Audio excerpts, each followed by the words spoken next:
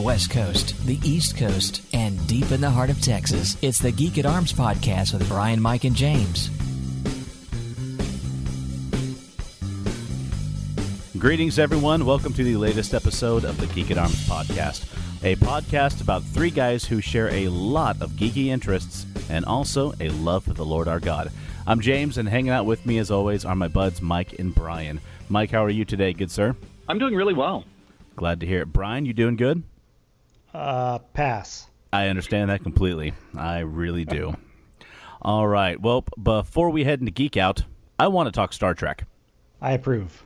Excellent. Motion carries. So, wait, don't I get a vote? The motion has carried, Mike. For formality, sure, but it's... Okay, fine. What do you say? I already know the answer, but go ahead. I was going to say yes if I could talk about Lord of the Rings. Allowed. Absolutely allowed. Okay. So, recently was San Diego Comic-Con, where the full trailer for the much-anticipated Star Trek Picard dropped. And for the first time in years, I am actually excited about Star Trek again. Because, to be honest, I've not had a lot of interest in Discovery. I've seen some clips online, YouTube and stuff, and they've been okay. But it's been nothing I've been eager to see more of. Something else that kind of ran into the negative was that there's currently a lawsuit against the writers of Discovery, where a game maker claimed... Yeah, this game maker claimed that the writers plagiarized his game called Tardigrades. And I've read the articles, I've watched some videos, and whether it's actually plagiarism or it's just coincidence, there's enough there that really doesn't make me eager to jump onto the CBS All Access train. I have enough streaming services as it is, and so I was no hurry to pay monthly for one TV show. However, that's changed. Paying monthly for 2 TV shows. That's completely different. I have an idea. Why don't we just download Tardigrades, play that, and then say, "Oh yeah, I feel pretty familiar with Discovery." Have you guys had a chance to watch the Picard trailer yet? Yes. Okay, so I watched it on my phone because as soon as I saw it, I popped up on my Facebook feed or on somewhere. I'll be up watching it now. And during the whole thing, especially that final scene with Picard playing cards with Data, I had the biggest smile on my face. And my daughter, it was even looking at me going, "Daddy, why are you so happy?" This is art happening, child. Exactly. That's why. I would just feel of so much joy at this trailer. It was so much fun. And I'm like, all right, CBS. For this, and apparently they are coming out with a animated Star Trek show, which has been getting a lot of buzz. And I've seen some stills of the artwork. That looks pretty cool. All right, at least for a while, I'm in. And the thing is, I was thrilled to see Jeri Ryan in there, and I'm thinking if she is on the show, I thought that Seven of Nine was a really fascinating character, and I think now that we're moving into a more long-form storytelling with our television shows, watching her new arc, if she was actually in it, rather than the Star Trek cameo that they always do in the pilot in the first episode, would be really fascinating. Especially because it looks like in this one, correct me if I'm wrong, did you guys get the sense that Picard is not with Starfleet on this, and he is just kind of going out on his own on his quest? He's completely going out on his own. Nice. Which I think there's kind of a little bit of a film noir kind of feel to the trailer. The independent investigator and maybe the higher-ups, the government is opposing him. And so I really hope that they channel a little bit of that Dixon Hill fandom that he's got. Oh, dude, I was thinking the exact same thing. Yes. Exactly. And, of course, it's been confirmed that there will be appearances from other Next Generation alumni. Jonathan Frakes and Marina Sirtis have both confirmed that they'll be making guest appearances. And I love the fact everyone's going on like, "Oh, Picard has a dog. Picard has a dog." Yep, that's cool. I thought that was nice, too. But then I read that the dog's official name is Number 1. Oh, my. Well, that's Star Trek Picard. Mike, Lord of the Rings, what have you got? Well, it's not so much of what I've got. It's that Prime dropped a teaser for their new Lord of the Rings series. Did they? I did not see that. Yes. It has absolutely zero visuals on what's going to appear on the screen. But what they do is they have this old-timey typewriter kind of starting to type out stuff as though it was Tolkien typing, but we know it's not. And they're typing the names and positions of some of the talent that they've recruited to do their new Middle-earth-based TV series. And I did some digging and found out that they are booked for 5 seasons. And they acquired the rights 2 years ago, and the contract is that they had 2 years to move on it. So 2019 is the year that they are moving forward. And there's some actually really interesting news on how they're handling this. They're not going to touch anything that Peter Jackson did with The Hobbit or The Lord of the Rings, but they're basing it all in the Second Age, which we don't know what the narrative arc is going to be, but I could probably guess that the end of season 5 is going to be the first War of the Ring. Mm-hmm. So they'll be pulling heavily from the Lost Tales, Tales of Middle-earth, the Silmarillion, and other peripheral material like that. It's probably going to be coming a lot from the Silmarillion. If I were plotting that show, I would be starting with Sauron coming to Numenor. That would make a great first season. And the end of the first season being the fall of Numenor? Uh-huh, and the sinking of Beleriand. Yeah. I have read some theories about where they're going to go, because it was confirmed that it was going to take, I don't know if confirmed, but there were a lot of rumors going around that the first season would be taking place during the Second Age, and some were saying that it was the first season would be events leading up to the fall of Gondolin, or even the War of Wrath between the elves and the orcs, the House of Turin. I mean, there's so much. There's so much there that can be used and would make such incredible and exciting arcs over a season or two. I don't know where it's going to fall. I guess we'll have to wait until casting comes out and we finally get some character names, and that'll kind of help us narrow it down a little more. It wouldn't surprise me if that doesn't happen until very, very late in the game. Right. As much as they're playing it close to the vest, I think you're probably right. Ian McKellen was interviewed by some French media. I don't remember what it was off the top of my head, but he was asked, how would you feel about another actor playing Gandalf? And he just sort of reacted, well, what do you mean another Gandalf? Like, Gandalf is over 3,000 years old. Are you saying that I'm too old to play Gandalf?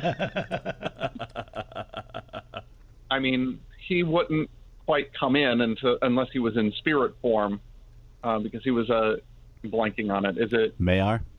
Maiar. Was it Maiar? Maiar. Sorry, Maiar, I mispronounced. Yeah. So that he wouldn't be coming in. They weren't sent to Middle-earth until the Third Age, I believe. Right. So he would maybe be a disembodied spirit voice. I don't know. I'd still be all in. I don't care. But yeah, I thought it was really interesting that trailer dropped. That's not telling us much, but enough to know that they are in fact working on it and give us some structure in terms of what we can expect. You know, all of these fantasy and sci-fi based TV shows, and a lot of them that we discussed in an earlier episode talking about book to film adaptations, it's starting to really happen. I mean, Netflix's The Witcher is going to be dropping in just a couple of months, and they're in the middle of casting for The Wheel of Time, and now more Lord of the Rings news. I'm like, holy cow, this is actually this is all actually happening. Now all it has to do is be good. Yeah, man, that's a tall order. Yeah, that's going to be all of our attitudes. We're all going to sit down to watch this, and all three of us, I can picture chanting, please don't suck. Please don't suck. Please don't suck. I still have PTSD from Earthsea. Yeah. I don't. I had absolutely no problem with that. I mean, of course, I never watched it, so I mean... that was the correct decision. I didn't either, because I saw the trailers for it, and I thought, you know what, I'm not even. I've got too much of a bad feeling about this. It was not good. Oh, and speaking of fantastic, I mean, it's not an adaptation, but in streaming services as well, sometime in the next couple of months, Disney is going to be revealing their new streaming service, and it's only $7 a month, or it's $70 a year. That was my first reaction, Mike, was hooray, yay, whatever, the mouse, woo. But then I read that on the same day it's coming out, The Mandalorian will also be available to watch. Me, I'm not paying for another streaming service. If it comes out at the library, I'll check it out. If they release DVD discs on it, which they're gonna, I'll get those, and from some other means, I'll check those out from Netflix. It's just not one more thing. Nope, I get it completely. I'm considering it because I do have 3 little ones, especially one daughter who is into Disney. And you add that along with, I really want to watch The Mandalorian and whatever content they come out with after that, like $7 a month or $70 a year.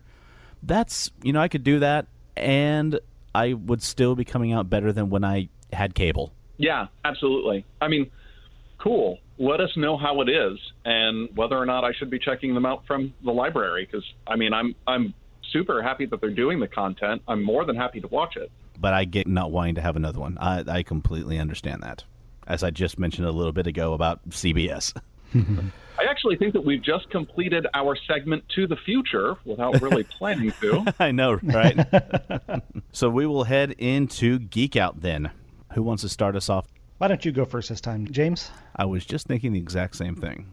So I just finished watching the 4th and final season of the TV show Turn: Washington Spies. It's an AMC show which was also put on Netflix about the Culper spy ring that helped win the Revolutionary War. And honestly, I got to say, I think it's one of the best shows currently on Netflix. And as a period spy drama, it was great. It constantly had me on edge. And it's a historically based, not an alt fiction, Revolutionary War series, so you know how it's going to end. But still, I felt every bit of hope and anxiety and fear that these characters had. It was an excellent dramatization portraying people and events that were crucial to the revolution, but aren't as well known. I mean, the spy ring and spying in general is not something that's mentioned or taught in history classes. Excellent acting, really great costumes. They really nailed how the 1700s would have looked and felt. And to give praise to one person in particular, it had one of the best portrayals of General George Washington that I think I've ever seen on screen. Played by a gentleman named Ian Kahn. He played Washington with a real great sense of strength and dignity and passion. For that reason alone, I would say check it out. But I encourage you, watch the whole thing. 4 seasons long, each season with, I think, 10 to 12 episodes, but all around fantastic.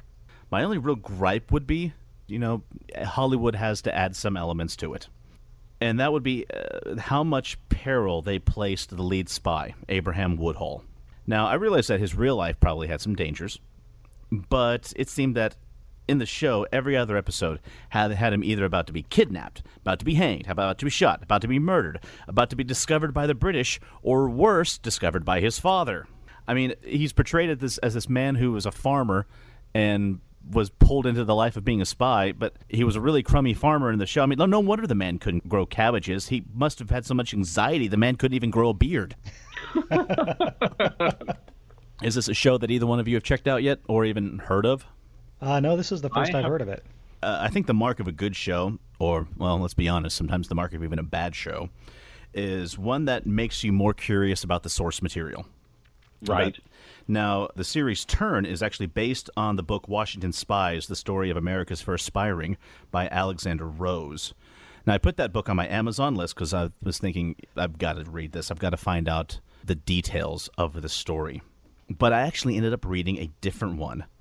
How I found this one is that someone had the presumptuousness to put a half-price bookstore right next door to my gym. I mean, honestly, the gall. So, what are you hitting harder, the gym or the bookstore? That's what I want to know. Yeah, usually those spots are reserved for like ice cream parlors and bakeries. Yeah, not here. So it was. It was like, I've been lifting. Now I can carry more books. That wasn't lost on me. I did finish up at the gym one day, and I thought, you know what? I'll just go in for a few. And I found a copy of George Washington's Secret Six, The Spy Ring That Saved the American Revolution by Brian Kilmeade and Don Yeager for about $6. Nice. It's a fun read.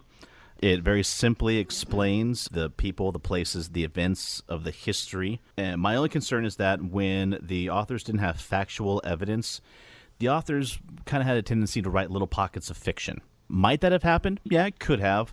but they do help set the tone for the different situations and for what might have happened. But sometimes, in places, it does read more like a novel. Are they honest about the fact that they're fictionalizing some of these events? It doesn't really get brought up in those words, but they do kind of allude to that at the beginning. Now, I do plan on getting Alexander Rose's book as well, which I'm fairly sure will offer up a more detailed history. But, I mean, for $6, it's been a fun, fast read, and it's made me more curious to continue my research. And I should also mention that while I was there getting that book, I also found an excellent hardbound copy of The Letters of J.R.R. Tolkien. No way. Yep. Nice blue hardcover, printed in 1982. It's got that perfect old book smell. It does not get any better than that. And that one was only $10, so I came away with a happy day at the gym, happier day at the bookstore. Right. Yeah, sounds like you hit that jackpot. For my next Geek Out, Mike, you know this as well as I. Being a geek and a parent can really be hard at times. Not always, but sometimes yes. And I found that you have to be serious about time management. Oh, yeah, totally. Now, you can be geeky with your kids, and you can share those things with them, but you time, personal you time, whether it's doing something geeky or something else, that is equally as important.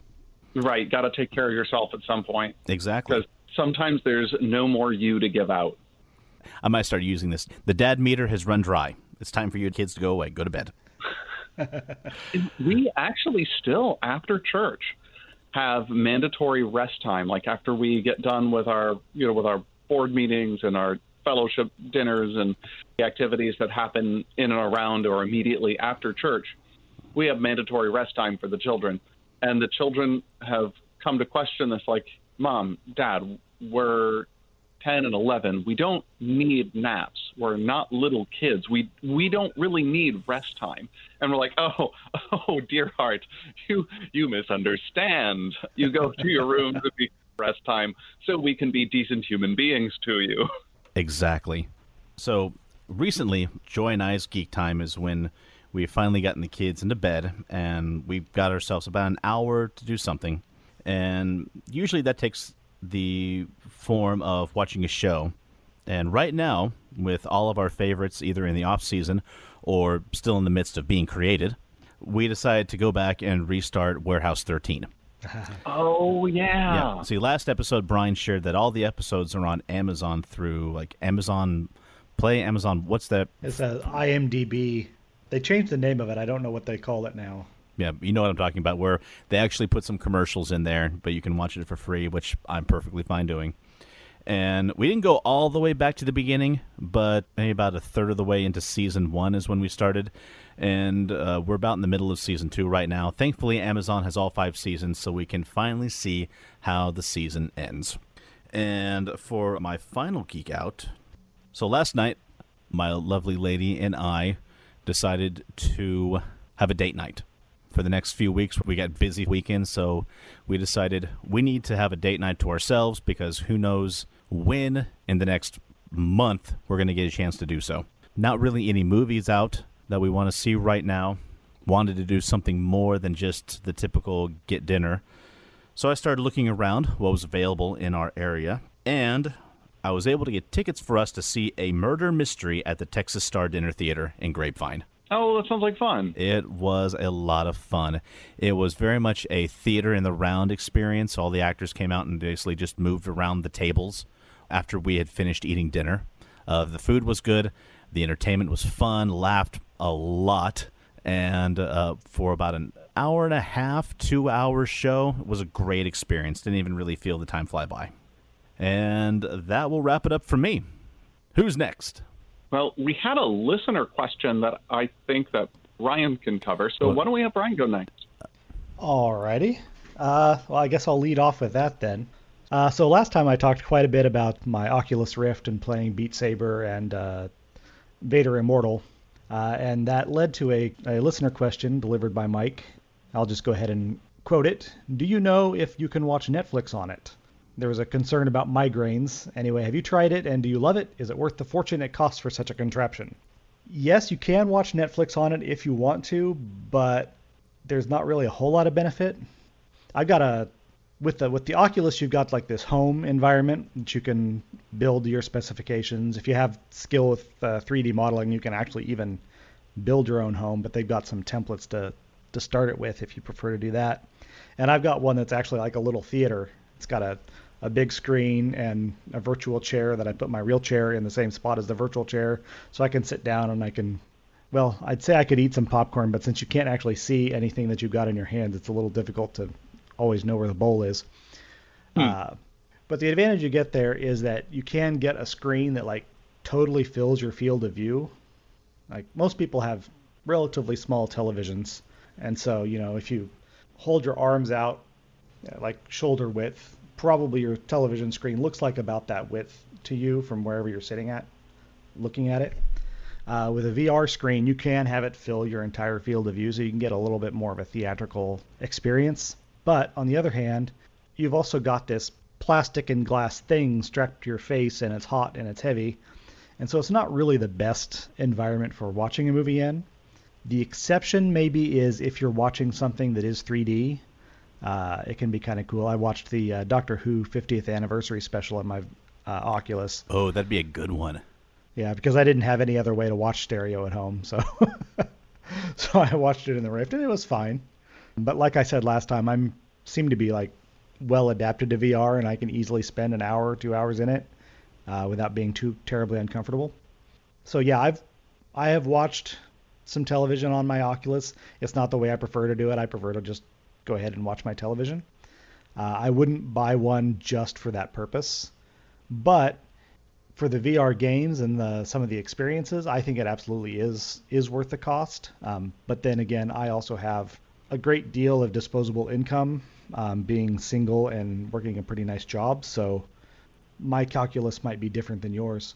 And there's a follow-up question: is there any way to try one of these out for somebody who's concerned that it might be causing headaches? As a matter of fact, most Best Buys will have an Oculus available if you want to try it out. Go sometime when it's like relatively calm there, during the week or something. Don't go on a Saturday when there's a line of kids wanting to try it. But a lot of Best Buys have it, and there's actually, I closed my browser on this. Try out VR. You just type that into type try out VR into Google, and you'll get this Windows Central article everywhere you can go to try VR before buying.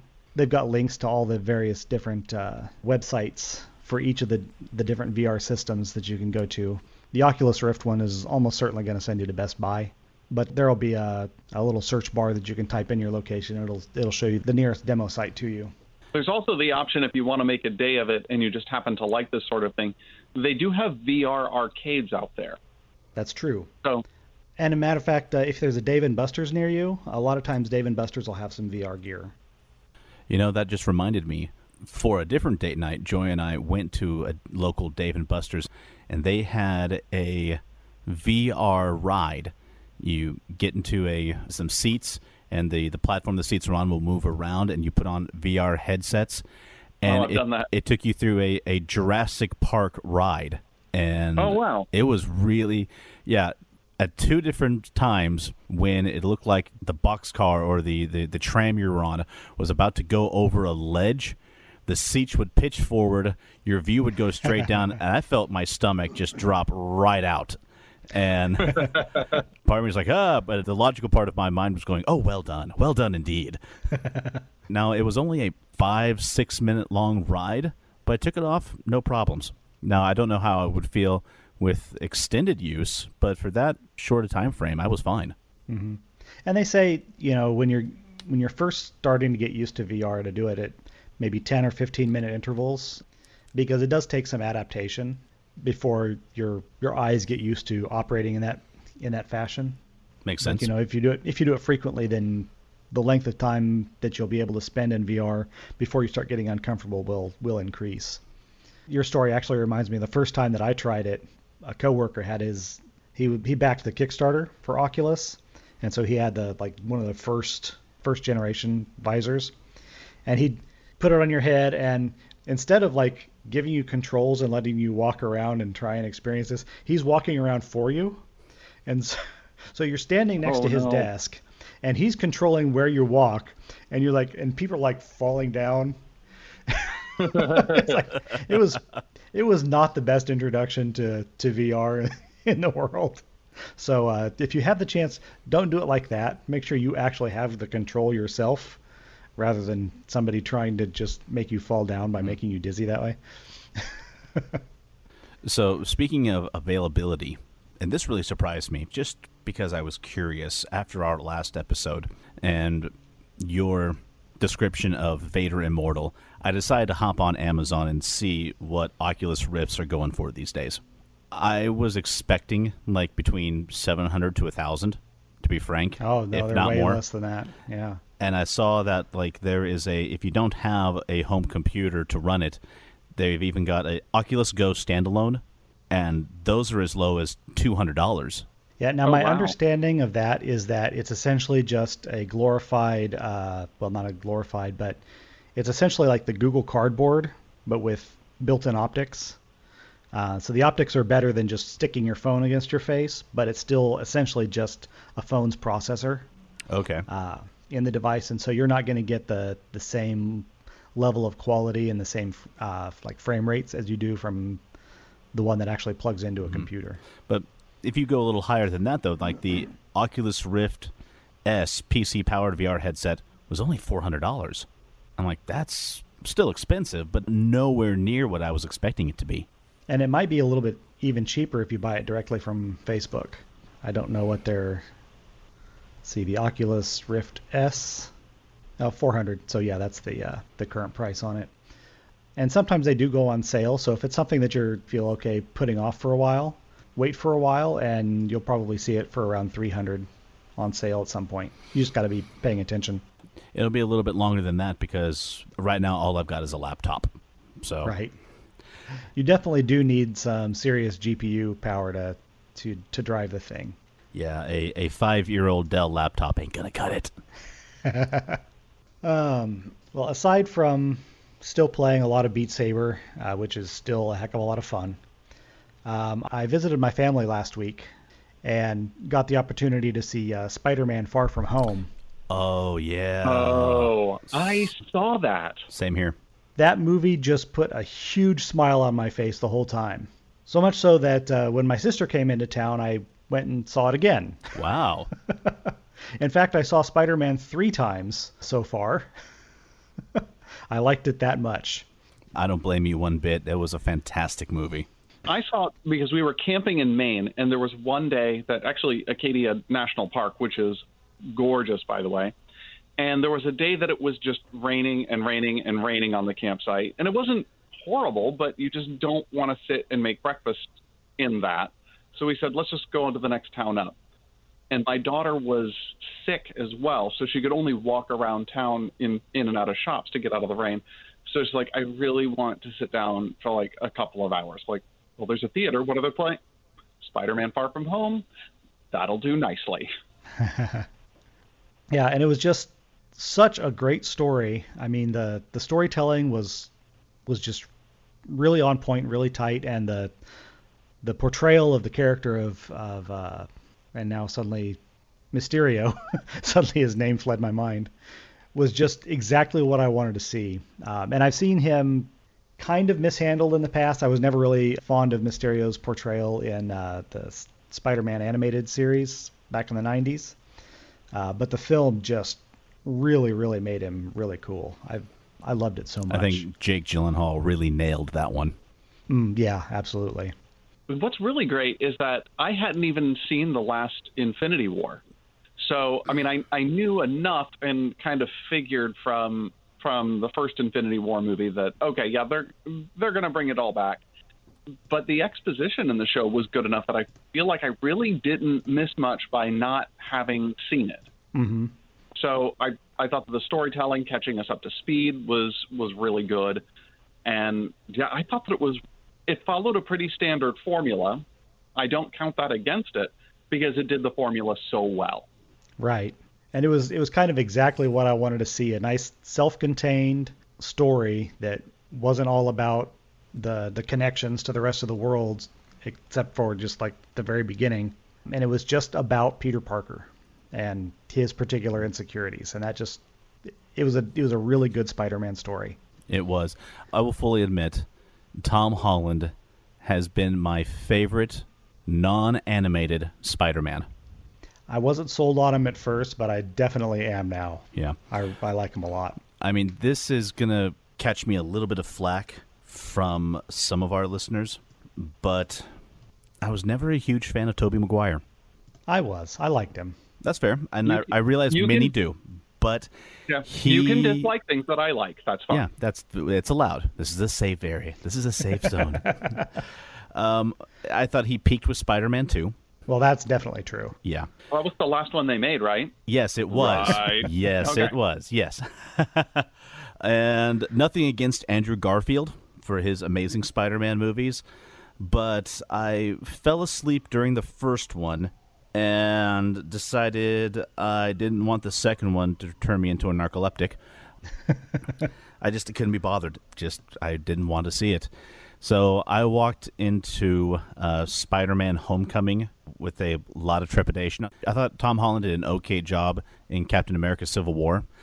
He did good enough that, all right, I'll give Homecoming a try. And I walked out of Homecoming just wanting to turn around and see it again. Yeah, I never saw Homecoming either. It's fun, and you should be able to get that at the library, no problem. And Far From Home was fantastic. I enjoyed Homecoming, but I didn't feel like Michael Keaton really delivered the villain that I wanted to see. I liked him as a villain. I did. I thought he portrayed the character of a man who's been kind of dealt one blow too many, job-wise and from the government, and decides to kind of do things on the less than legal side. I will say this. How many Marvel villains are we going to get that their entire backstory is Tony Stark screwed them over? A lot, I'm sure. Yeah, at least another year or two, probably. Yeah. Because think about it. How many Marvel movies, Iron Man movies, Spider-Man movies, Avengers movies, and more, people who their whole thing is that they've got beef with Tony Stark. Do you know what? I can imagine that most of the Marvel universe, I mean, if they've met him, they've clashed with Tony Stark's personality. I mean, let's be real here. He's great on screen, but he'd be an awful boss. Oh, yeah. Horrible boss. So why hasn't Pepper Potts gone full villain then? Well, she's just that great. She's just that great. Oh, don't say that too loud. You're going to give them ideas. Speaking of people close to Tony Stark and also about Spider-Man, I really liked that scene where Happy Hogan has picked up Tom Holland in, Holland, and is telling him... I didn't make that connection. Wow. And he's telling him that Tony was my best friend. I love the guy. He was a train wreck. He was constantly second-guessing himself. He was so messed up. And I liked that because I think that's exactly what the character needed to hear. And it was also what the audience needed to hear. Because since this was the first movie since Endgame. And had a little grieving point for everyone, for the characters and for the audience. And as much as people in the Marvel Universe fawned over Tony Stark, the audience did too. And he was a messed up character. I mean, he made bad choices. He was a jerk. And sometimes the audience just needs somebody to remind them that this is not the person that you should be idolizing and modeling yourself after. Yeah. He was, in many ways, a cautionary tale. Mm-hmm. But Robert Downey Jr. was just so charismatic in the role that it's a little bit easy to forget that Stark had his issues. That's putting it lightly. Yes. If I could say one more thing about that film before we move on, I have to say this because I have been a longtime fan of Kirsten Dunst. And with that being said, I need you to understand that Zendaya is my favorite MJ now. Because she was just the perfect high school conspiracy theorist, but intelligent little... I don't want to call her a nut job because, she was obviously smart. She pieced a lot of things together, but she also had just enough off-kilter that was high school believable, if that makes any sort of sense. And she had a persona that she had constructed for herself, and it felt just like a high schooler doing that. Without being obnoxious. And also just her screen presence. She had these these facial characterizations that really felt like she was leaning into this MJ character. And I thought that was grand. Well, finally, I have been really burying myself in this Primetime Adventures game that I alluded to last time, Shadows in the Toy Box. We had our first session last Saturday, and it was just marvelous. I wasn't feeling it at the time. I mean, as a GM, producer in Primetime Adventures parlance, I was sick. I was in an unfamiliar place. I had 2 cats and a dog pestering me.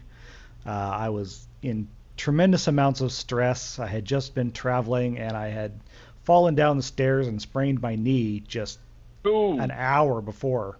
So I was in no shape to be doing this. And we had technical difficulties just so much. Like, I tested my microphone before I left for Kansas, and then when I got there, it didn't work anymore.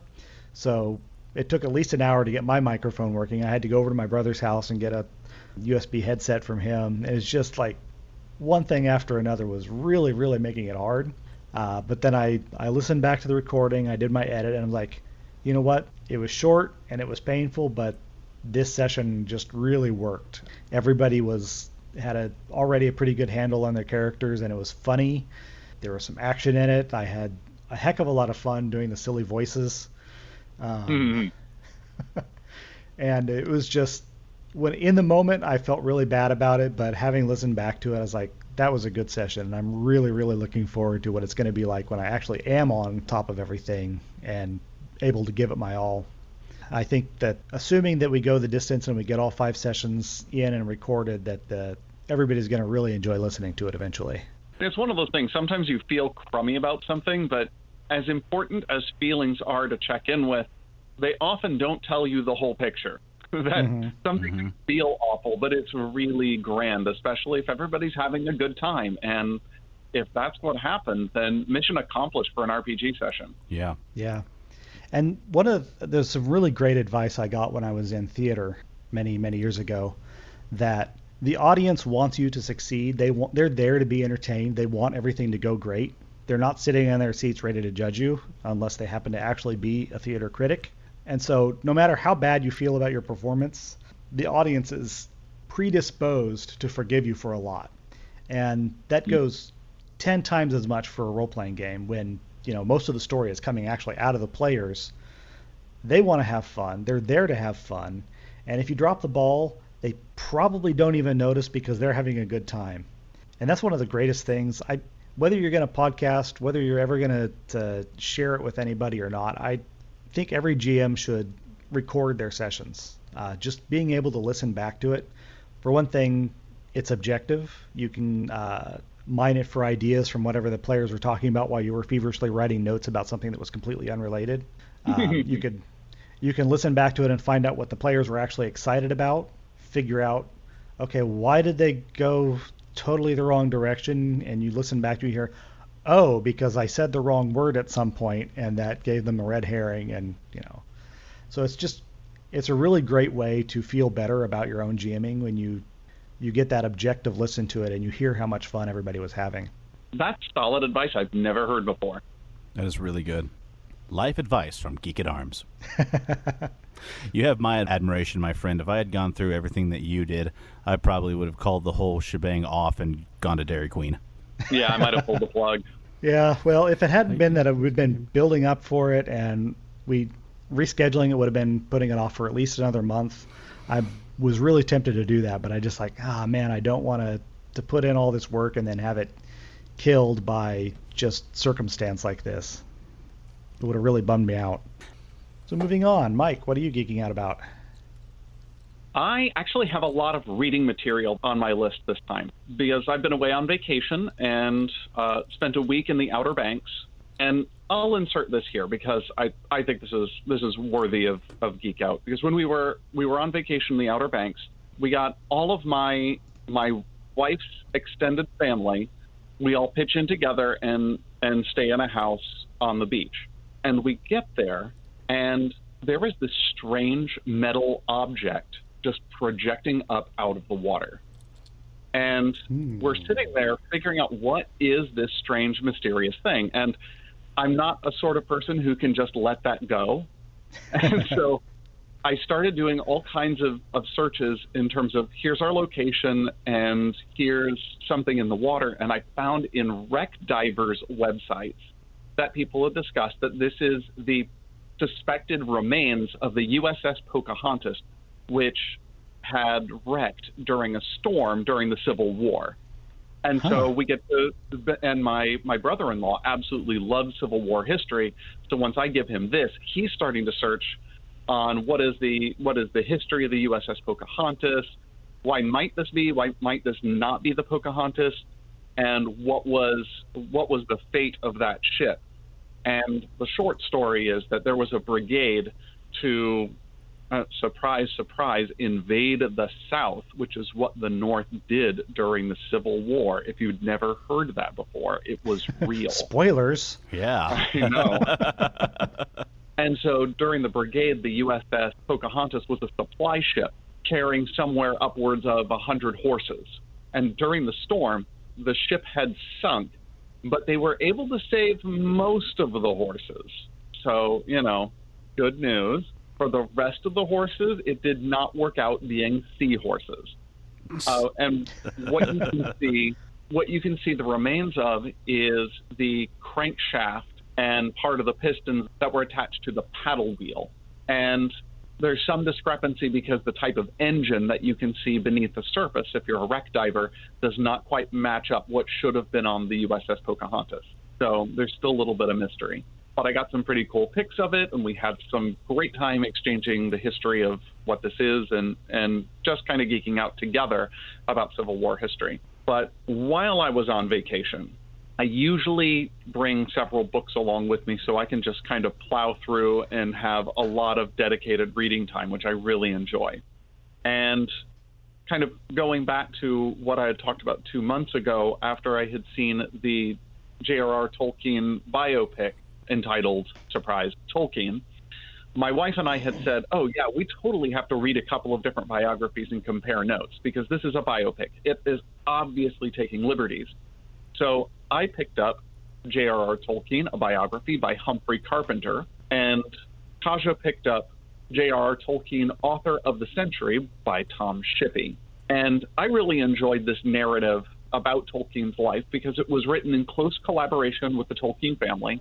Carpenter had actually had some brief meetings with Tolkien himself about the writing. And my takeaway from this, other than just the fascinating life that he had lived, it really impressed upon me how much detail Tolkien had put into his creation and revision of Lord of the Rings, and how much world building was really integral to his storytelling. Like, I knew there was world building, but the depth that he went into to make sure that he even had the phases of the moon correct for the timeline that the various split sections of the Fellowship were experiencing as they were going off and doing their various things.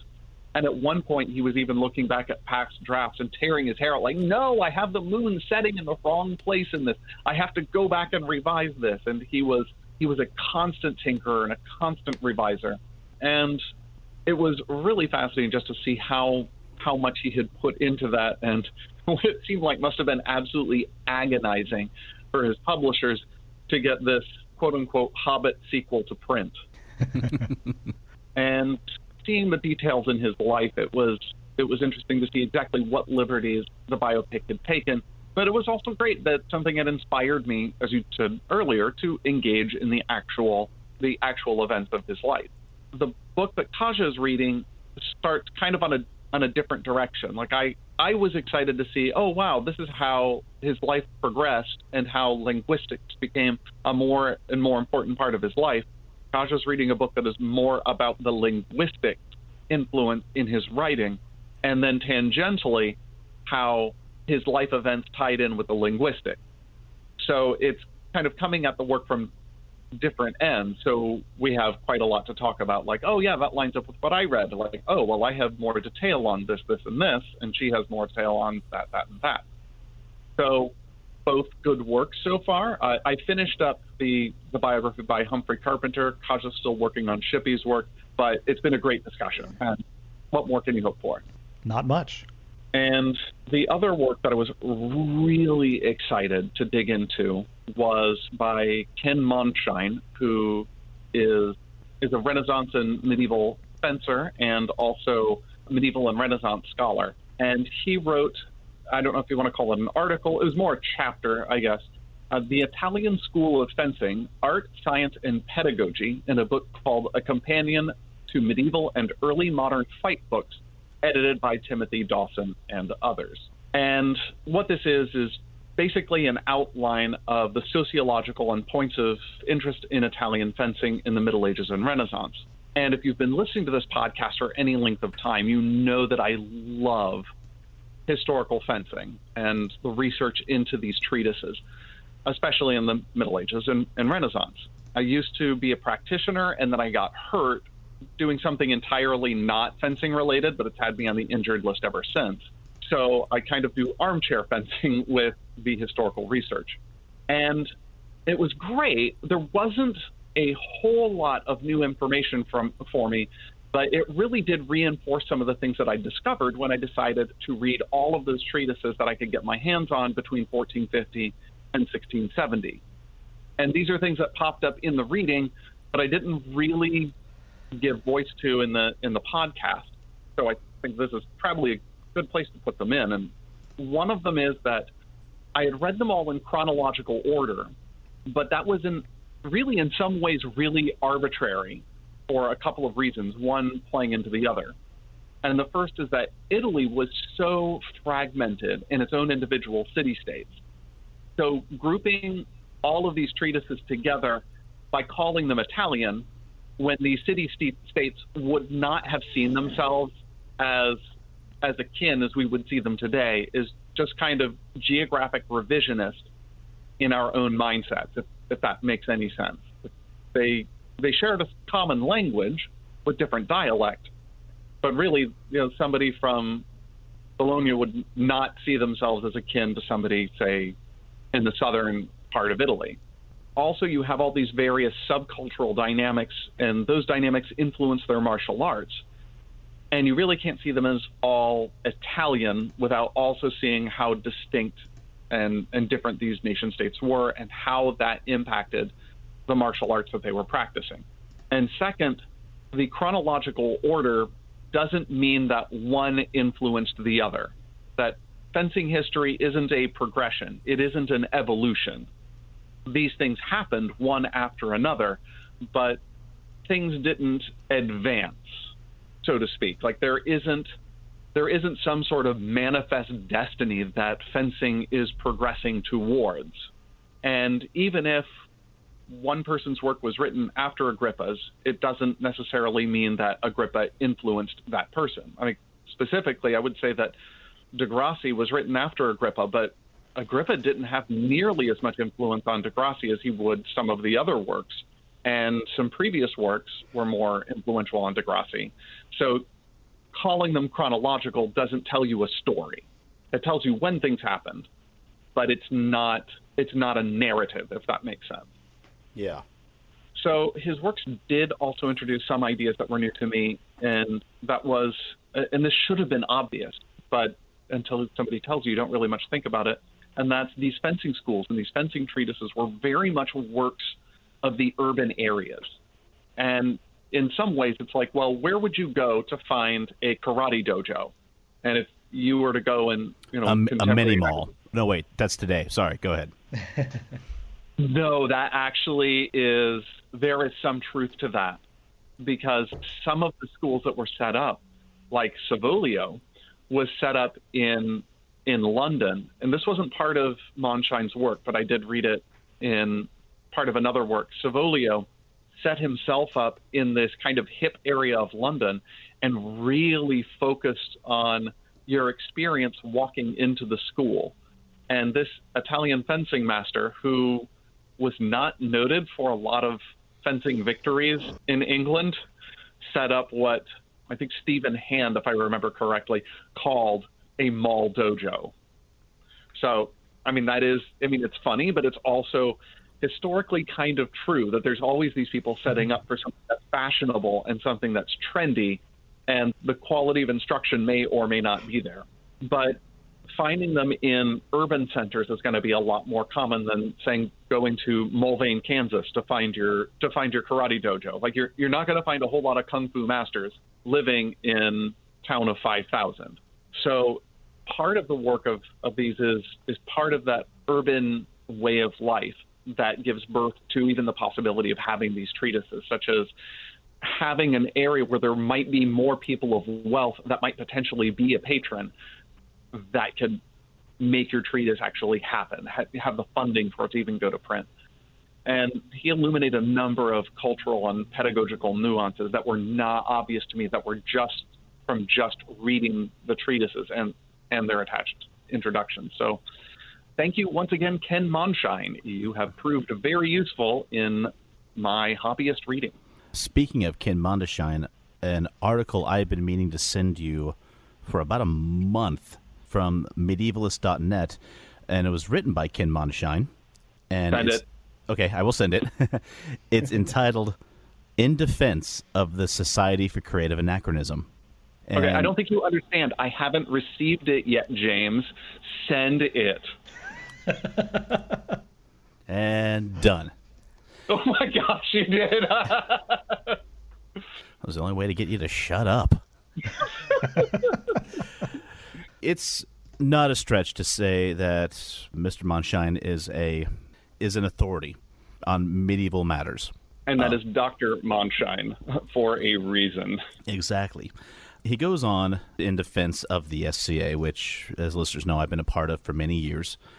And he talks about how there are those in medieval academia who look down on society members. And they have this mindset of, we're the proper authority for this. We're the only ones equipped to interpret the Middle Ages. What you're doing is wrong in your Joanne or fabric store tunics and tennis shoes and bamboo sticks. And he goes on to talk about how we're making a real-life, week-by-week effort of recreation, which includes sword fighting, medieval cooking, visual arts, fabric arts, dancing, equestrian, and the list just goes on. And I really enjoyed seeing this from someone in the medieval academic community coming out in defense. Are there a lot of people who get into society for more the social aspect of it than the historical research? Absolutely. But then there are also others who do both. Right now, at this time of year, thousands upon thousands of SCAers have descended upon a farm in Pennsylvania for the 2-week war Pennsic. I had a chance to go to it 10 years ago. And while I was there was a woman who I'm going to become good friends with. She had brought her own supplies, but using materials that were found there on site, mud, stones, and more, was making a earthen medieval oven. She made it to recreate a period style of creating glass beads. No way. Yeah. I watched her do it for a while. I watched her creating the glass beads with this mud oven. It wasn't mud anymore, but with this earthen clay oven, and it was incredible. Most of it made with stuff she found there on site. That's really cool. Using period resources and what documentation she could find. If that's not academic medievalism, I don't know what is. And it's been interesting because I've heard of a couple of instances where scholars are trying to figure out, well, how did they do this? How did they do this? How did they do this? And every once in a while, an SCA member like, oh, yeah, I tried 100 different ways, and this is the only way I could get it to work. Take a look. And every once in a while, like, by golly, I think she has a viable idea. Yeah, see, that's the thing about a lot of people in the SCA. We're not just reading, we're doing. We're trying it out. And we've been doing it for a long time. This September, the kingdom I live in, Onstiora, is going to be celebrating its 40th anniversary. And we're not even the oldest kingdom. So, I mean, are we silly at times? Yeah. But you know what? Give us our due. Hold on. Wait. Are you saying that the medieval ages weren't silly at times? I've looked at that illumination that they have in their books, and the things that the rabbits are doing are pretty wild.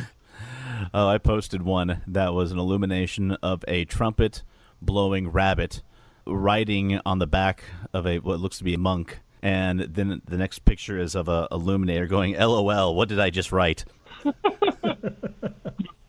Was that it for you for Geek Out, Mike? That is it for me for Geek Out, James. Excellent.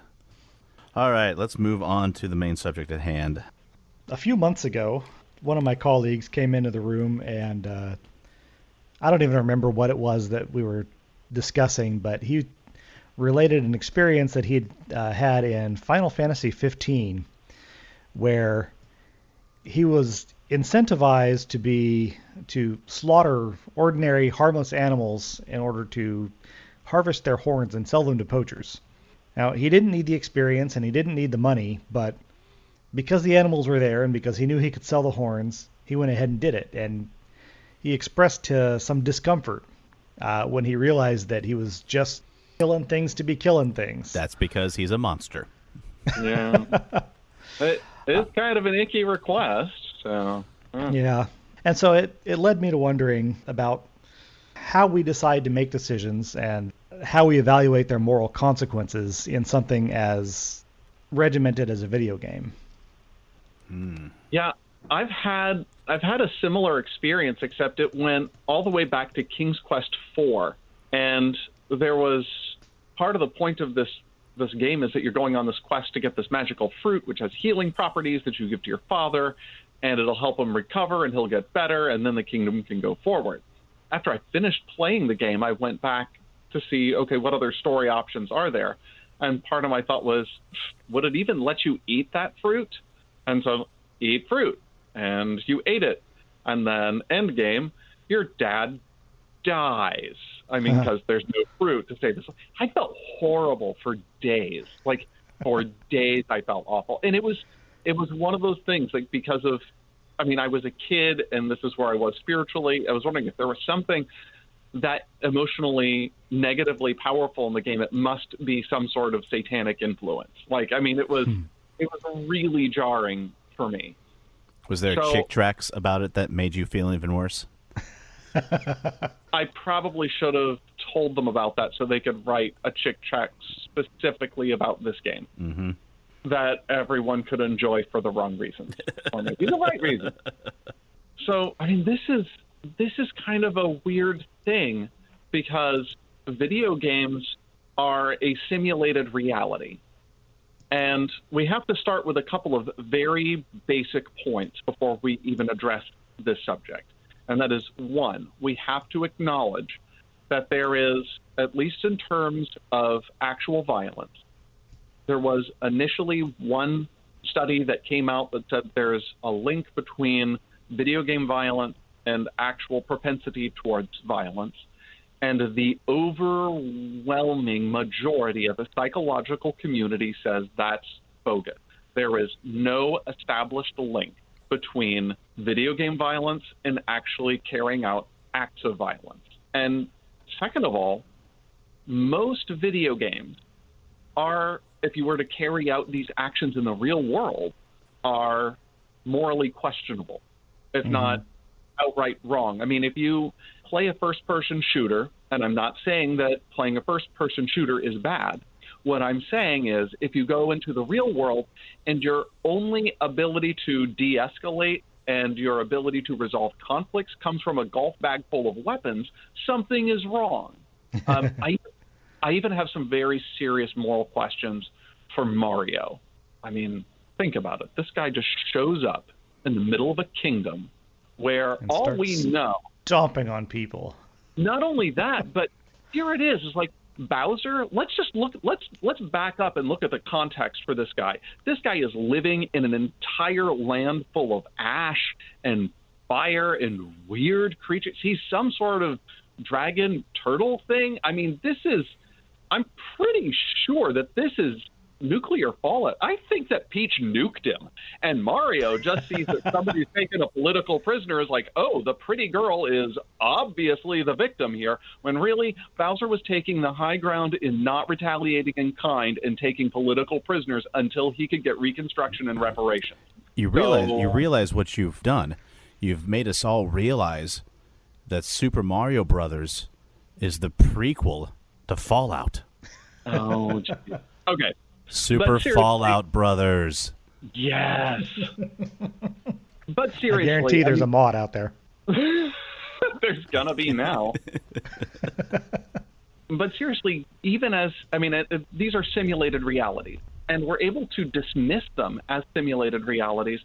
But then again, there's something like with your friend or coworker who has asked us to slaughter animals that had nothing to do with anything except for their value. How do we make moral choices in simulated realities, and when does it actually have actual ethical weight? Because I think there is a point. You talk about Mario Brothers. I can remember my first moral choice in a video game was I had played one particular game for a long time, and I had to ask myself, do I or do I not shoot this dog that has been laughing at me for missing all of those ducks?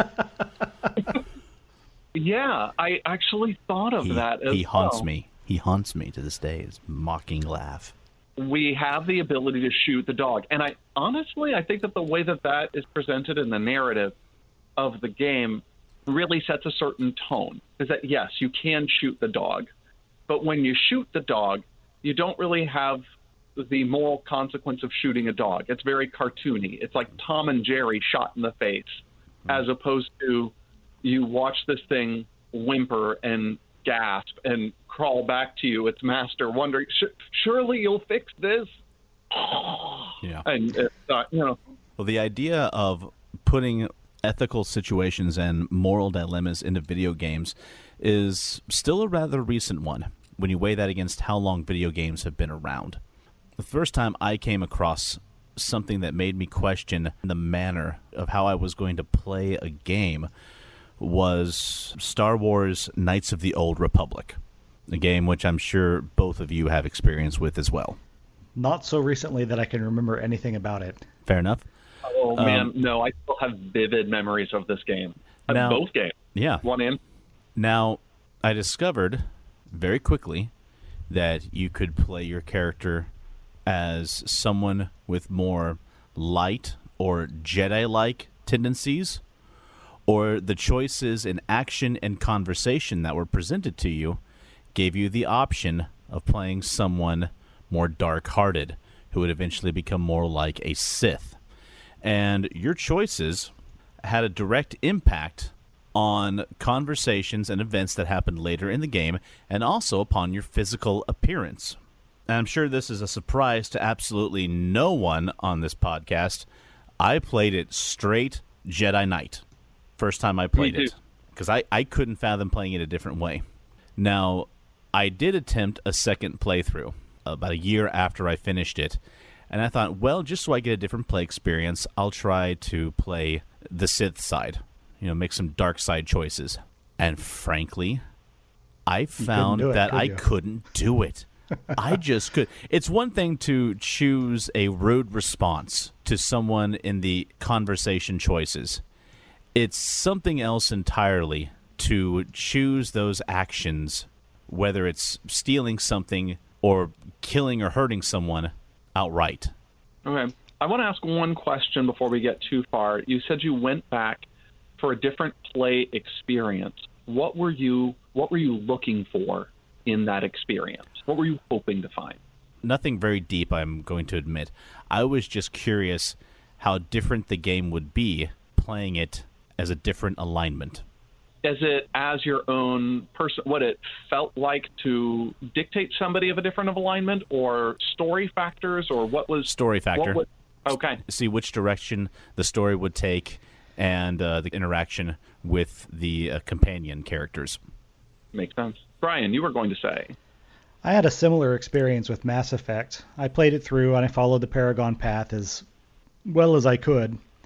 And then I thought, okay, well, I know that there's different endings to this if you follow the other path. So I tried to go through and do the Renegade path. And at every point where it's like, this is a major Paragon or Renegade decision, I was like, I can't do the bad thing. I can't bring myself to roleplay that character for some reason. Oh, I did the exact same thing. I played each of the 3 Mass Effects through twice. Each time I was Paragon all the way, with one exception. in Mass Effect 2, during one of the side character loyalty missions, we were having to interrogate a crime boss to try to figure out the location of this of your side character's son. And it gave you the option of either A, listening to him rant at you while he is tied down in an police interrogation room, or work him over for the information. I'm going to fully admit he got worked over a little bit because I found him so annoying. Like, yeah, when that renegade icon pops up, I'm going to pull that right trigger and slap him around a bit. It's interesting, as I played Knights of the Old Republic 1 and 2, and like both of you, my first instinct was to play it through light side all the way. And similar experiences with the Jedi Knight series. Play it through as a Jedi Knight. And then after I was done with that, I'm like, well, I wonder what the dark side story is. And so what I was looking for was, how does this turn out? What are the turn of events? And while I did complete all the games in the dark side quest, but I would say that, I don't like the way that my Yoda action figure is looking at me so disapprovingly. In Mass Effect, there was also one problem that I had where I couldn't ever get like a fully Paragon playthrough, because there was one spot where you're having a conversation with the Krogan, and knowing about the Krogan's culture, getting in his face and playing it tough is the right decision. He's not going to respect you otherwise, and that's what his culture is going to say, this is the right decision to make, is to get in my face. But if you do that, it counted as a renegade point. And that just drove me crazy. It's like this assumption of a cultural superiority of humans over the Krogans. And it's like, man, that in a really weird way, it was like kind of a colonial mindset that I didn't expect to see at that spot in this game. Mm-hmm. I don't know. That's kind of off the topic, but No, it is not. It is absolutely on point with this topic, because what we're talking about is moral choices in video games. And what we have is there are certain sets of moral assumptions that the designers have when really they are coding their ethics into the game. Mm-hmm. And so if we have choices that are dependent on somebody else's code of ethics, and we think that that's not thought through, that is fully, totally up to us to examine and critically evaluate what is ethical in these scenarios. And I think that we can learn a lot more from those areas than if we just kind of go along blindly without calling out. This idea of morality is based in an unhelpful, destructive colonial mindset. With that in mind, I had to stop and think about it for a second, because with that in mind, there was something that bothers me in Fallout 4. Of course, I've written about Fallout 4 in the past and how the only answer to 99.5% of your problems is to shoot it. But in the main quest, and I'm going to drop a little bit of spoilers here. If you haven't played Fallout 4, well, you're out of luck. I'm going to spoil it for you. There are 4 factions in the game, and ultimately you wind up aligned with one or another of them, and the ending that you get is dependent on which faction you align yourself to. Well, 3 of those factions, including the one that I think was the most humane and the most, ethical of the 4, 3 of those endings involve nuking the 4th one. The only ending in which you don't set off a nuclear bomb in the middle of Boston is the one with the body-snatching robots. It's like that everybody is against. Everybody thinks they're evil, and quite frankly, the things that they are doing are evil. But the only peaceful solution to the game involves siding with those guys, and they wind up wiping out 2 of the other factions anyway. Now, they don't do it in such a way as to create another nuclear crater, but still. I had to wonder about what the game designers were pushing, what their ethical framework was, that the only non-violent solution is to side with the bad guys. I'm still not sure exactly what it was that they were wanting me to think about. Was it the sort of game where you think that they had intended to be thought-provoking, Or do you think they were just laying out different narratives and, it's a Fallout scenario, so of course there's going to be new things? Yeah, I think they got a little bit caught up in their tagline of "War never changes," and that the only natural solution is that there's going to be more conflict and there's going to be more violence. And they never gave a thought to the player who wanted to put a stop to that violence. Now they did in Far Harbor, one of the expansions, where there actually is a solution that's not great, but at least it doesn't involve totally wiping out one of the factions. But I just don't know exactly what it was that was the point. That, okay, well, the only way to really get a satisfying and, well, it's not a satisfying, but a humane result is to side with the body-snatching robots. And, they're guilty of thousands of murders throughout the Commonwealth themselves. So I don't know. I found the whole framework unsettling and unsatisfying. You see, I didn't even finish that game because I got to the part of where you find out that, and more spoilers, that the head of the body-snatching robot society is your son, who you've been looking for the entire game. And you decide whether you really are following him and decide to join them, or you're being undercover for one of the other factions. You do jobs for them. And honestly, I just ran out of interest. The writing started to, the rationale behind so many of the missions they sent you on started to feel really weak. And I was getting sick and tired of constantly getting messages saying an outpost is under attack. Right. The only thing that actually let me get all the way through that, because I had a real problem with their mission. Okay, you have to go and destroy the railroad now. It's like the only way I could justify that to myself was because there's a bug in the game where there's this fight between the railroad and the Brotherhood of Steel, and inevitably one of them hits one of the townspeople in Capitol Hill, or in Bunker Hill. Yeah. And that causes the town to go to aggro against the railroad. And so the railroad slaughters everybody in the town. Ooh. And it's totally a bug. It's not supposed to happen. But it's like, oh, well, they committed this massacre, so I feel okay with wiping them out. So I threw my nuclear grenade into their bunker, and up they went. Let me ask you guys this question. Do you think that there is anything morally wrong with playing these games, knowing that you are going to be, if you go in knowing that you are going to give your characters morally wrong actions? Basically, is there anything morally wrong with me going and playing Knights of the Old Republic and saying, yeah, I'm going to do a dark side campaign? I think it comes down to, and we've had this discussion before, recognizing that you are playing fiction. This is a fantasy game, and being aware of that through all of it. Yeah, I'm making some bad choices, but the only things that are suffering are pixels on a screen. And being aware and cognizant of if this is going to have an impact on me, on how I make my moral choices in real life, or I'm just doing this out of curiosity to see if the plot, if the storyline is going to change. How does my interaction with the characters go? Where do their individual storylines go if I play it in this dark side, renegade manner of gameplay? And then I just think it comes down to each individual person and what they feel comfortable with. Brian, your thoughts? I think that you really should be examining your motives, the reason that you want to play in that fashion. And I don't think that there's anything inherently immoral or unethical about playing a game in such a way. But if you're doing it because you want to revel in the darkness and you want to enjoy the bloodbath, then maybe look at yourself and ask yourself, what is it that I'm feeding in that circumstance?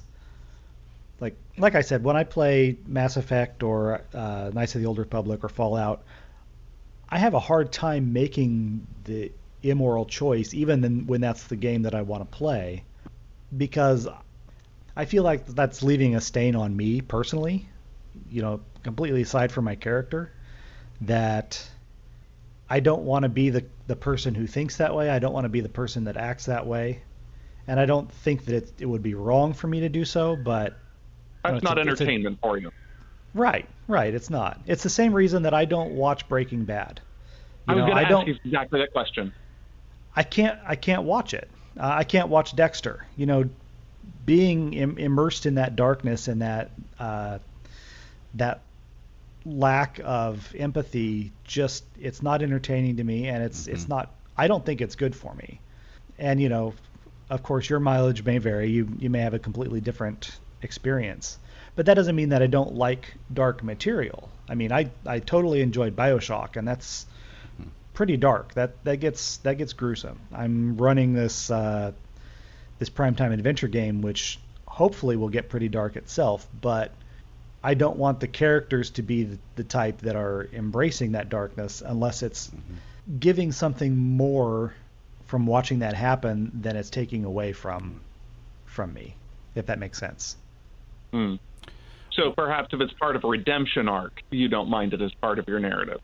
Even if there's no redemption there, if it's just a matter of, I did this horrible thing and here are the consequences. You don't necessarily have to come back from it in order to see the wrongness and to see the horror that results. And of course, I do like a good redemption story arc. I mean, that's a fun game to play, but it's not necessarily the only objective I could see there. So, James, where do you weigh on in terms of your enjoyment of like Breaking Bad or an anti-hero that's dark?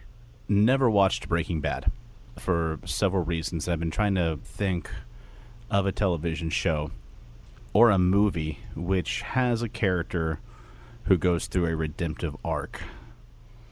And there's a lot Star Wars episodes 1 through They don't 6. exist. Don't exist. We're not even going to put this in the podcast. I had one in my head for a moment. I'm so sorry. And then it disappeared. I haven't watched Game of Thrones either. It's because I don't have a desire to watch a lot of horrible people doing horrible things to each other. Yeah. See, it's funny because I watched Breaking Bad and I thought it was an incredible narrative arc. And granted, there were times that I'd watch the show and I'm like, ugh, wow, okay, can we watch an episode of Care Bears before we go to bed? I feel like I need something cleansing right now. I never felt like it was something that was going to morally or spiritually impact me. I mean, part of the point is to recognize that this person could have made other choices. This is how it could have gone better. Here is your out, dude. Take it. And watching the downward spiral of the antihero was just part of the narrative arc. And once it was done, I'm like, wow, that was a fantastic story. And I think part of that is, there wasn't any sort of reveling. Like, it's not like you're sitting there and watching it and saying, wow, that was so great how we set off the bomb in that nursing home. That was just, oh, man, I feel so hyped right now. The same way with watching the dark side arcs in the Star Wars video games. There was nothing in that I felt was, oh, man, I got such a thrill out of, and I think that we do raise the question is that if you are engaging these darker arcs, that yes, it is a simulated reality, but here's the question: what are you getting out of it? Is this just an interesting story arc, which you play through or watch and then leave there, or is this feeding something? And I think that there's not a direct answer, but there really needs to be some questioning. If this is feeding something, what is it feeding, and why do I like to revel in these choices? Mm-hmm. I do want to make mention of, we're going to head back to Mass Effect again. And I think the reason we keep coming back to that is because they did such a great job of not only seeing which way you would go, whether it's going to be, you're going to write, trigger for a Paragon moment or a Renegade moment, but they presented you with moral dilemmas where there is no truly good or evil choice. Right. There were a lot of gray areas. The one that, and each game had many, but the one that sticks out in my head is from Mass Effect 3, and it involves the race known as the Quarians and the robot race, the Geth. Now, hundreds of years ago, the Quarians had made the Geth. The Geths achieved sentience, And when they started to achieve sentience, the Quarians decided to try to wipe them out. That didn't work. The Geth fought back, and the Geth killed the Quarians by the billions, even kicking them off their own homeworld. And for like 300 years, the Quarians have been traveling through space in a wagon trail of spaceships just trying to survive. Now, there is a moment in Game 3 where the Quarians and the Geth are having a final throwdown battle for the Quarian homeworld. And you've done missions for the Quarians. You have a Quarian who's part of your crew. She can even be a romantic interest if you so choose. And even at one point, you do have a Geth who is part of your crew. And you hear both sides of the story throughout the games. But it all comes down to this. You have a choice which one you're going to support and which one could die. You can support the Quarians, and you would help them get their homeworld back. The Geth will be wiped out, and you've got an ally to fight against the big evil of the galaxy-ending Reapers. Or you could side with the Geth. The Quarians would all die. As a race, they would be extinct, but you would gain an ally against the Reapers, who is arguably much, much stronger than the Quarians, and that puts you in a much better position to win the final battle. So, do you help the Quarians, who, are they the good guys? Absolutely not, but you're more familiar with them. They feel like the better choice, and they'll be there to help you at the end. Or do you help the Geth, who, through the entire first game, they were the bad guys, but now they could help you win the big battle, and you'd only be sacrificing millions for the sake of saving billions. Now, the game does provide you with a third choice. If you have some of your skills in conversation and diplomacy and more, and if you've done your Quarian crew members' loyalty mission and they are 100% loyal to you and you achieve that, then it gives you a third option to where you were able to talk the two of them into making peace. But if you haven't done that, then you've got to make a choice. I think that Mass Effect has done a pretty good job, because I was talking with a friend of mine about just this very subject, and he brought Mass Effect in several times. They do a really good job of introducing what I have in my point 2 in terms of what really gives weight to moral choices in video games. The first one was, what are you getting out of it? The second one is there something that the designers are intending to be morally complicated for the purposes of us as consumers to wrestle with these ideas, for as a means that perhaps on a pretty surface level, obviously this isn't a moral philosophy class, it's not an ethics class, but it does give us opportunities to think about, well, what is the more right or more wrong choice of committing genocide among the Geth, or at least blowing up a good portion of them or some other race, or using a virus to rewrite their brains and essentially taking away any sort of self-determination or agency for themselves and brainwashing them into being peace-loving creatures. And my friend was saying this choice was something he had to walk away from the computer screen and think about. Like, what? And so did I. Is it more right or more wrong to kill them or to strip away agency? Where did you come down on that, Brian? I had a sort of a futurist interpretation of, I recognize the existential risk represented by the artificial intelligence in the Geth, and the fact that ultimately what the Reapers become, they started probably something similar to the Geth. And so I said, these are artificial beings created by another natural race in the universe, and I use that to justify myself in giving them the virus and taking away their own agency. And if I hadn't had that option, I'd have gone ahead and sided with the Quarians. See, I think that this is one function that having these moral complications in video games is good for, if we have some sort of venue or forum to establish actual moral philosophy on these subjects. Like, what does it mean to be an agent? What does it mean to have autonomy? And, what does it mean to have life, and what weight do we assign to all of these factors? So I think that's really good of video game designers to put in these, not really ethics lessons, but at least ethics conversation starters that we can engage in hopefully engage in deeper grounds. It kind of reminded me a little bit of some of the territory that Star Trek has covered, between A Measure of a Man, where they were determining whether or not Data was a person, and then later on with all of the debate about whether a holographic program could achieve sentience, and whether the holographic doctor programs should have rights. And honestly, I think that this particular decision in Mass Effect made me think about that question a lot harder.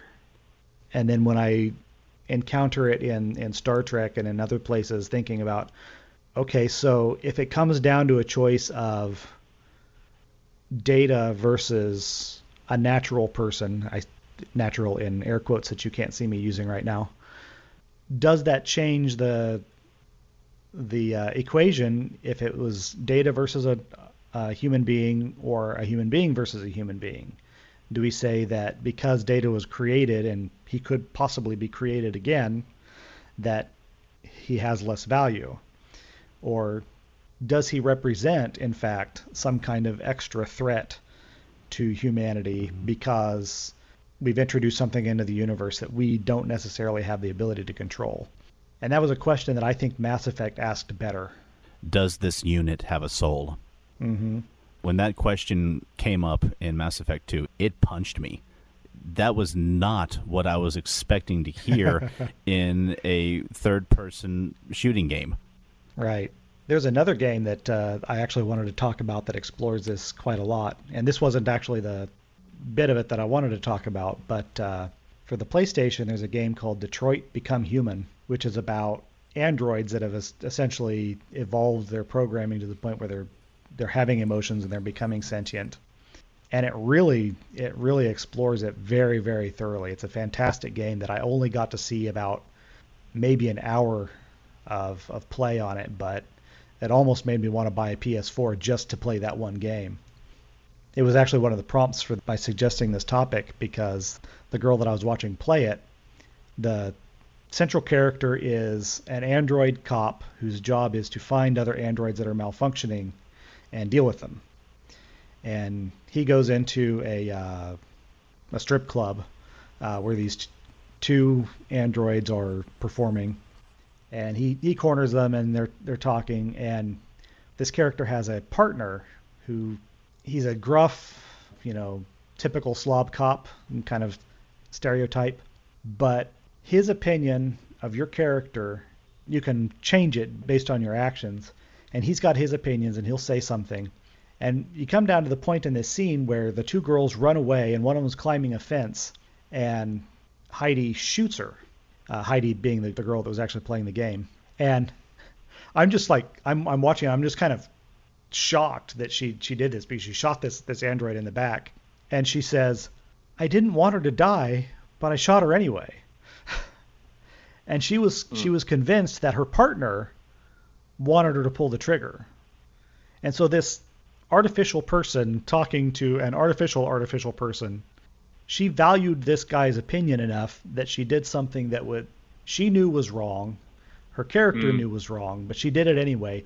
And in fact, he didn't even want her to do that. It was just her understanding of his character. She thought he wanted him to. It was a really, really interesting moment. I've watched a couple of playthrough videos of Detroit Become Human because it looks like such a beautiful game, a great premise, and I also don't have a PS4 or the money to buy one. Right. There have been so many games that have come out that have had me wanting a PS4, but I can't justify that. Mm-hmm. And this is one of the only games that I've ever seen where I was just content to sit back and watch somebody else play it. And, she's asking me for advice, and I said, "Oh, no, go, get the polar bear. And not having the controller in my hand didn't bother me at all, just because it was so interesting to watch, and so interesting to watch the decisions that she was making. And because they were real decisions. I mean, they were choices that affected the total outcome of the game later on. And it's a fantastic game of just exploring that ethical problem of, well, a lot of ethical problems, really. When do you use violence? How much is a life worth? What is a life? Mm-hmm. The game BioShock delves into that in a very small way, but one that has repercussions throughout the entire game, especially at the end. I've only played a little bit of the first BioShock. I played all the way through BioShock, what was it called? BioShock Infinite. Infinite. Yeah, instead Fantastic. of being under the sea, you're up in the city in the clouds. That was a fantastic game. In the original BioShock, you have these powers, and you can only use them if you have enough energy. And you can find your energy in bottles, or there are these characters running around called the Little Sisters. They're usually guarded by a giant, murderous, steampunkish robot called Big Daddies. But as you come across Little Sisters, they're chock full of the stuff, of the energy, and you're presented with a choice. Do you... I forgot what it was called. Harvest. Harvesting them, yes. Now, you have two different ways of doing it. You can either harvest in a small way, which leaves the girls alive, and you harvest a little bit of energy from them, or you kill them, and you harvest all of the energy from them. And making that choice, many people would think, oh, this isn't going to matter, and this is just an extra boost of energy. As you do that, it has direct impact on the ending of the game. And not only that, but the little cinematic that goes along with harvesting the little sister, I did it exactly once. It's disturbing. It was so disturbing, I couldn't do it again. I was like, I don't need the bigger reward. I'll make the game harder for myself, because that was too much. And it was, oh man. And I did it because, the character that's guiding you through the game, Atlas, he's been building trust, and he tells you they're evil, they're not people, they will murder you in a second. Go ahead and kill her. And I believed him. And man, that little cinematic was just so affecting. It's like, oh, I cannot do that again. And I only played it through the once, and so I actually lost the best ending because I had done that one time. You have to release all of them in order to get the best ending. And I don't even want to know what it would do to you to get the worst ending, harvesting every single one of them and watching that every time. Oh, man. Yeah. Who could do that? I don't know. Well, I guess that is a question. Like, okay, so you have somebody who is in your congregation, who's in your Bible study group or co-worker or whatever, and says, yeah, I did play through to get the worst ending. I didn't really like the cinematic. I mean, I have no idea what you're talking about. I've not played BioShock. But they said, yeah, I didn't particularly enjoy that cinematic, but that's how you get that ending. Is there a conversation that you would be inclined to have there, or a question you would be inclined to ask there? That's a heavy question. Yeah. I can see... I'm dodging the question if I say that. So basically you're asking, would you, to get the certain cinematic, would you make the bad choice? If it meant you got to see if it meant you got to see a certain ending. You have a friend who is hypothetically sitting in on our conversation and has said, oh, yeah, I did play through it to get the worst ending, and I did harvest every single little sister to see it. I didn't, the cinematic was what it was, but I really wanted to see that ending. Is there a conversation or a question that you would feel that you'd want to have, or a question you'd like to ask? You mentioned earlier the correlation of the influence of video games upon a person's real-life actions and mindset. And I think it comes down to the individual. As Brian has said, those are decisions that he won't make because of the, as he put it, the stain that he would feel upon himself. And that rings true with myself. But other people, to them, a video game is just a video game. They have different thresholds. They have different thresholds. Just like how some people can play a couple of rounds of blackjack and laugh about it later, and other people can't because they know if they do, they'll be heading to the casino and blow thousands of dollars. Some people can have a couple of beers at the end of the day and be perfectly fine. Some start at 2, and that's before 6 a.m., and they finished it with 24 because they're an alcoholic. It's their threshold. It's the type of person they are. It's how they're wired. Some people can come to this video game, see it as purely a video game. Whatever is done in the game has no effect on who they are, how they act, and what they do. Is there a point where there's just a line in the sand that's drawn? I mean, if there's a point where somebody says, yeah, I absolutely love X type of video game, X type of media, and it doesn't impact me. And the answer to that is, dude, you are fooling yourself. I mean, if we're getting into something that is, I mean, there's an obvious example. Like if we could say there is something that is just absolutely pornographic in either its violent or sexual violence nature, you would have a conversation with somebody like, you might want to check in because this might be having more of an impact. Your media consumption may be having more of an impact than you think it is. Mm-hmm. But I mean, that's where I would be having that conversation. Is there a line that's drawn before that or before that subset that I mentioned? Yeah, I think that going back into BioShock territory because it's concrete and safe, I think that, yeah, if someone had said that, I might ask a follow-up question, something along the lines of, well, when you say that you didn't enjoy it, did it disturb you at all, or was it purely a gamist decision that, I wanted more Adam? And because honestly, I think if somebody said, oh, yeah, it was just a cutscene, then, okay, then yeah, it's probably just a cutscene. They're someone who's playing a game as a game. I would actually be a little bit more concerned with somebody who said, you know what, that cutscene was pretty bad, but I went ahead and I watched it over and over again because I wanted the reward. Okay, well, what is then too far for you before the reward is no longer adequate? I mean, I knew for me it was watching that thing one time. And, who knows what the correct, again, with the finger quotes, answer to the question would be.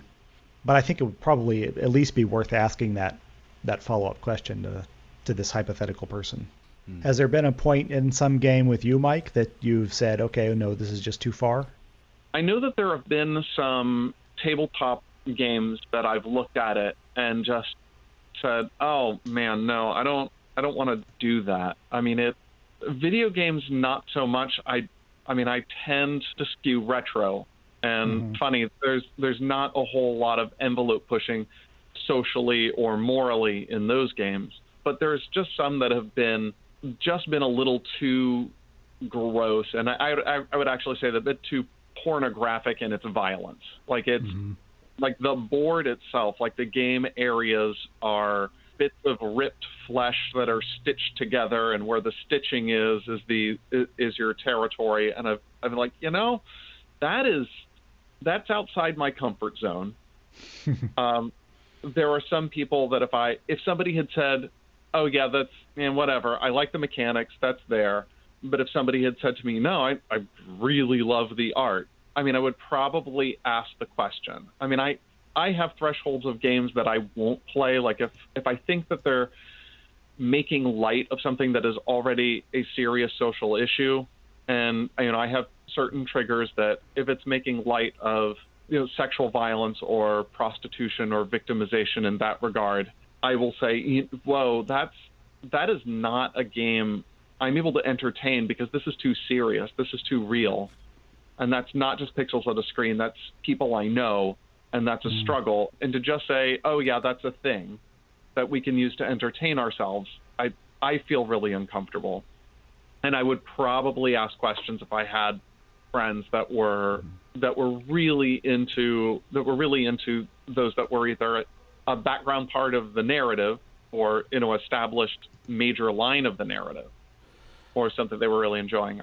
I would start to ask some questions. Along those lines, I would be curious, the only games that have come out, well, there have been plenty of games that have come out that I have had no interest in playing, but ones that have been very popular for years now, which for many reasons I have not had an interest in getting into, have been the Grand Theft Auto games.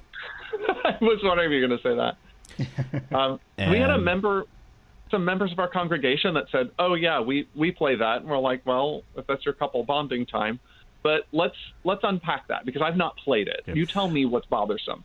The way it's portrayed is that you have, basically it's a Game of Thrones type, what I had in my head of horrible people doing horrible things to each other. That's the story. Criminals committing crimes, whether it's murder, theft, I don't know if rape is involved in any of them, but that's the game. The game glorifies in it, and that's part of the story. I don't know if there is a redemptive arc. I don't know if there's anything that can be put to a positive spin in them. I just don't know enough about them to really make that call because there's been enough in the negative columns that have made me not want to invest my money and my time. And so that's why I want to talk to someone who has played these and ask them, what's the story? What's the draw? What's the actual negatives? Are there any positives?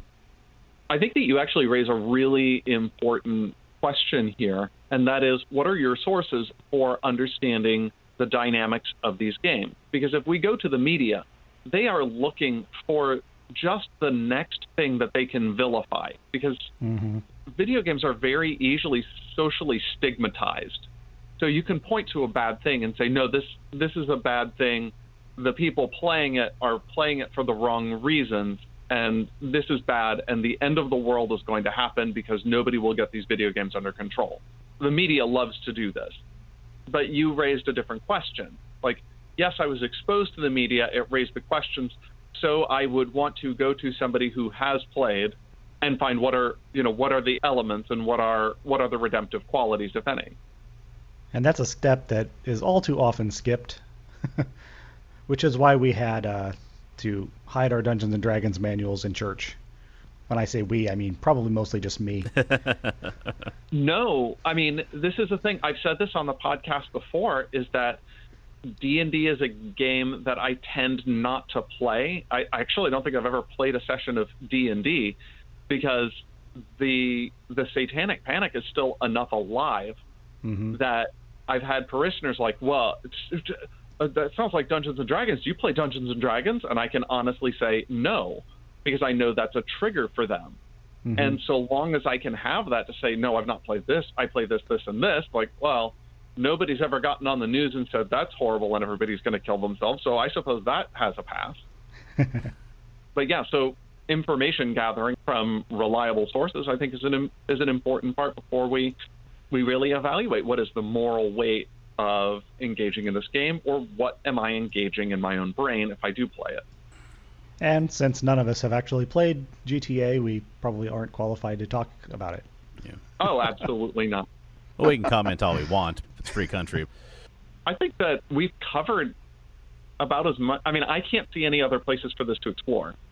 I can, but it would tack on another 45 minutes probably, so. Oh, yeah, I totally want to go multiplayer, but I think we can't. Maybe we should. I was just going to start talking from... about invented ethics. Oh, like theoretical ethics is amazing, yeah. My Elder Scrolls games in which I try to play characters who won't use magic at all. Oh, gosh. Yeah. Okay. It's really hard to do. Because magic is evil. You know, Mike, it took me till now to finally think of the character I was trying to think of who had a redemptive story. Okay. It's Zuko from Avatar. Oh. Yeah. I wish I'd thought of him. So much could be said. I think that we can do. Here's the thing: we can do redemptive story arcs as another episode. That's a good idea. That would be a good one. Well, listeners, thank you for joining us for this discussion of moral choices in video games. And if you have any thoughts that we haven't explored in terms of evaluating our own self and our own ethics and engagement of video games, drop us a line on Facebook or on Twitter, and we're more than happy to hear what insights you might have. Absolutely. Now, we started off the episode with a question from a listener. We always want more. We want your feedback, friends. And I think that will take us to the zombie apocalypse plan of the week. Mike, what have you got for us? What moral and ethical situations await us at the end of the world? Oh, man, I really wish I had something moral for this. And I really wish I had the time to do the research that a listener had asked me. Would the Amish defend themselves against zombies? But I have not had the chance to research Amish theology yet. So no, Robin Williams came up with the solution for that. You just present them a Bible, and you let them know that the translation that they had was wrong, in that instead of "thou shalt not kill," it's "thou shalt not quilt." Oh, Ezekiel will suddenly realize that they could have had guns all along. That would be the downfall of all of our handmade bookshelves as we know them. But the real zombie apocalypse strategy this week, we have gone way too overboard with all these perimeter defenses. Every once in a while, one is bound to get through. And this strategy this month is for that one, and that is to replace that wall-to-wall carpeting that you have in the living room with well-oiled bear traps. That's right. Even if one does manage to get through, it will just get its foot clamped down and perhaps even broken off. And one listener has suggested, wait, if you have all of these things that just cut zombies off at the knees, don't they still keep coming? Well, that's why you have more and more and more bear traps. There is only so far that they can crawl before eventually they're nothing but a torso and a well-clamped head. I like it. Yeah, and this is the one that went out because it also was the least gross. Caution for the sleepwalkers amongst us.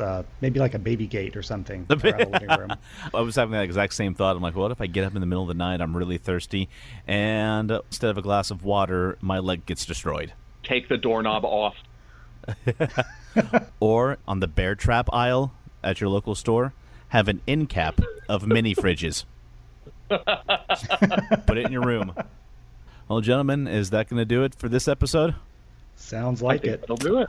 Well, once again, we want to thank you all for listening in.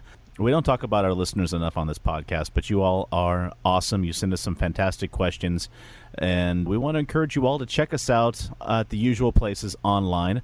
Of course, at our website at geekedarms.com, at Facebook at facebook.com/geekedarms. Mike, what's our Twitter? It is Arms Geek, because we love arms. That's right. We're all about the arms. And please leave us some feedback, especially if you subscribe to us on iTunes or Google Play. It raises awareness for the show, and we'd love to read your comments. One final note for all of our listeners, pay attention online, because soon we will be posting what our first movie will be for our animated film club series. And finally, from Brian, Mike, and James, we want to say be safe, be blessed, and be geeky. Thanks for listening to Geek at Arms. Music for this podcast was provided by Incompetech.com. For more, check us out at Facebook.com/Geek at Arms. Give us a like and maybe even subscribe to us on iTunes. That would be awesome.